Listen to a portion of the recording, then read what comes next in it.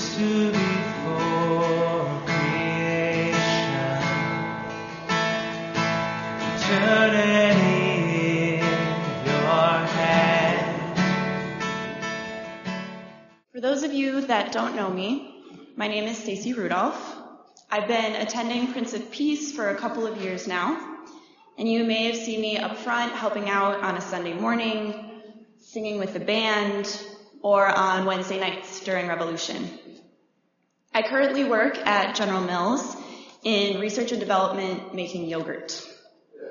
Usually when I tell people I make yogurt for a living, I get that awkward laugh, as if it's not a real job, but it is. So I'm a chemist and a food scientist by trade, who's also discerning a call to be a pastor.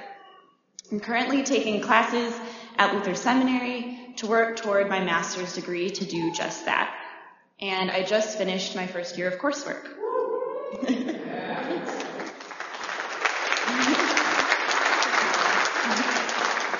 So in the church calendar, this first Sunday after Pentecost is also known as Trinity Sunday. My first attempt to take a deeper look at the Trinity, that is beyond thinking about God as Father, Son, and Spirit, like we did in church growing up, took place in college. I was working on an essay for a theology course, and I got to choose my own topic. I thought I could write a fairly concise essay on the Trinity, and I was in for a huge surprise when I found rows and rows of books in our college library on the Trinity, because people have been exploring this topic and wrestling with it for a long time. I was humbled to discover the complexity surrounding the Trinity, and despite the confusion of God being one, but three, but still one, I felt compelled to study it deeper. Now, this past semester at Luther, I took a course exclusively on the Trinity, and I can confirm that a semester of study does not make one an expert on the topic, and that includes me, and yet it's a rich topic to dive into. So here we go. In the Pentecost reading from Acts for last Sunday, we hear of a Holy Spirit that comes onto the scene with a rush of violent wind and tongues of fire. It's a very dramatic and loud portrayal of her presence. Now, as an aside, I did just use her for the Holy Spirit. The word for spirit is feminine in Hebrew and gender neutral in Greek, so I'll be using both pronouns this morning. Now, I find it easy on the day of Pentecost to think of the coming of the Holy Spirit in that specific moment, in time and in space, and I am tempted to neglect her presence prior to that moment, as well as after that experience has ended. But the Holy Spirit is not confined to Pentecost. The Holy Spirit's arrival at Pentecost is not her first entrance into the world.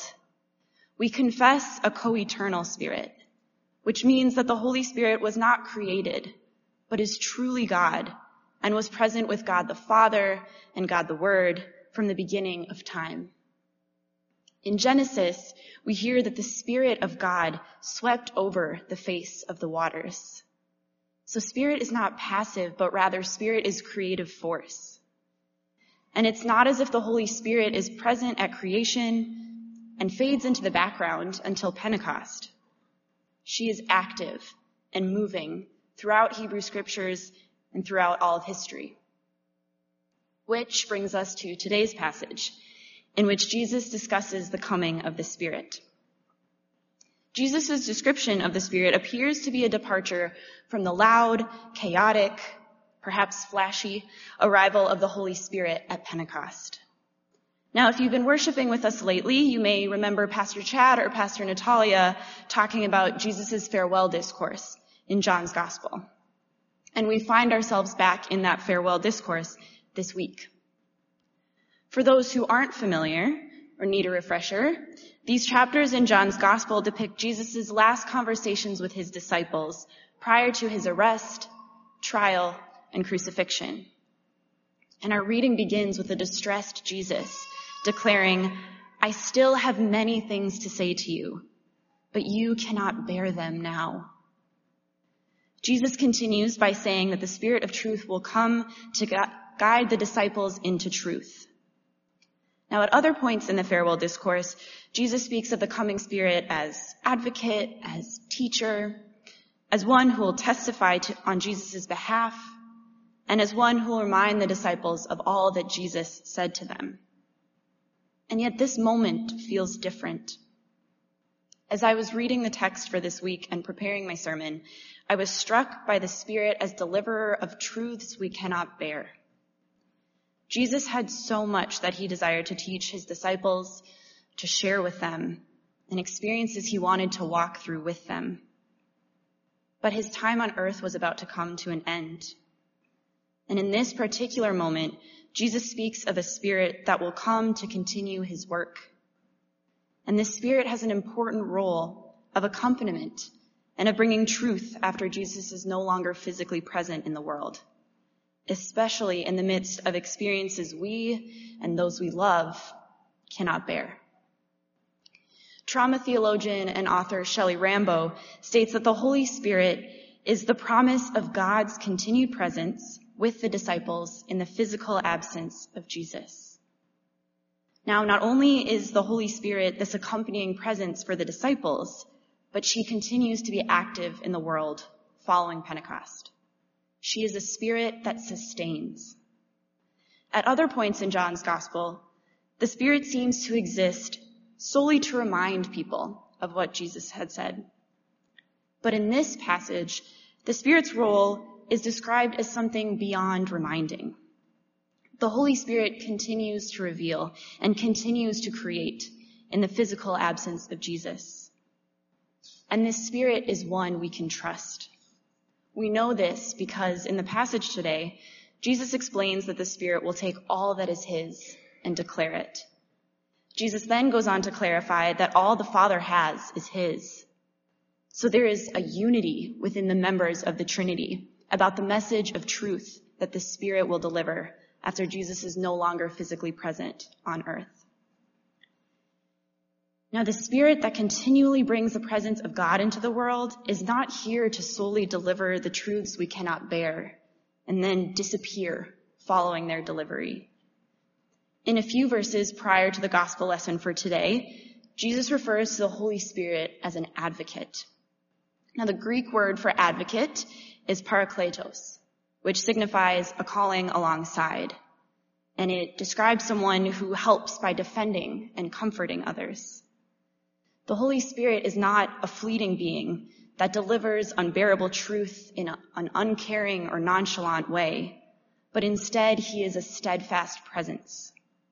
The Spirit dwells within, remains, and accompanies while delivering truth.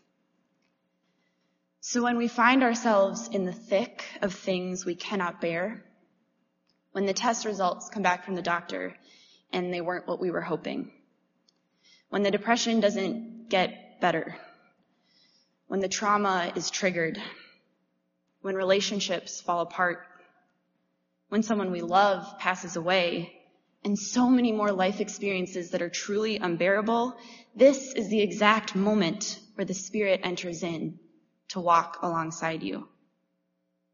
Now, societally, we are an impatient people. We want things. We want them now. And that includes healing. We hustle and we hurry to get past these things we cannot bear when some of it is merely impossible to speed through. But the Spirit of accompaniment, this advocate, reminds us that it isn't always about triumph over or what's on the other side, but rather the Spirit's presence with us in the middle of it all. And I know this may seem like a smaller or maybe more insignificant Spirit than the flashy tongues of fire and the violent wind at Pentecost, but this Holy Spirit, though quieter, is equally as powerful because presence is power. And because of this promise of presence, we can have hope. As the text from Romans declares today, we boast in our sufferings because suffering produces endurance, and endurance produces character, and character produces hope. Now, to be very clear, I'm not preaching a message of glorification of suffering. But when suffering happens, because it is bound to, whether directly to us, to a loved one, to a neighbor we've never met, we can still have hope. If you are in a hopeful phase today, thanks be to God. And if you are in the midst of suffering, wondering how to endure, wondering how it could ever produce character, and you feel as if you've lost hope, you have an advocate who sits with you in that suffering to comfort you and defend you. This hope does not mean that everything is tied up with a neat little bow. It doesn't mean you can necessarily see light at the end of the tunnel. This hope does not negate your suffering or erase what you're experiencing. Spirit's presence is not a means to downplay what you're going through. And yet you can hold both suffering and hope together. We're not called to keep the spirit of truth and hope to ourselves. Because we have the Spirit inside of us, we are called to walk alongside our neighbors when they are in the midst of truths they cannot bear.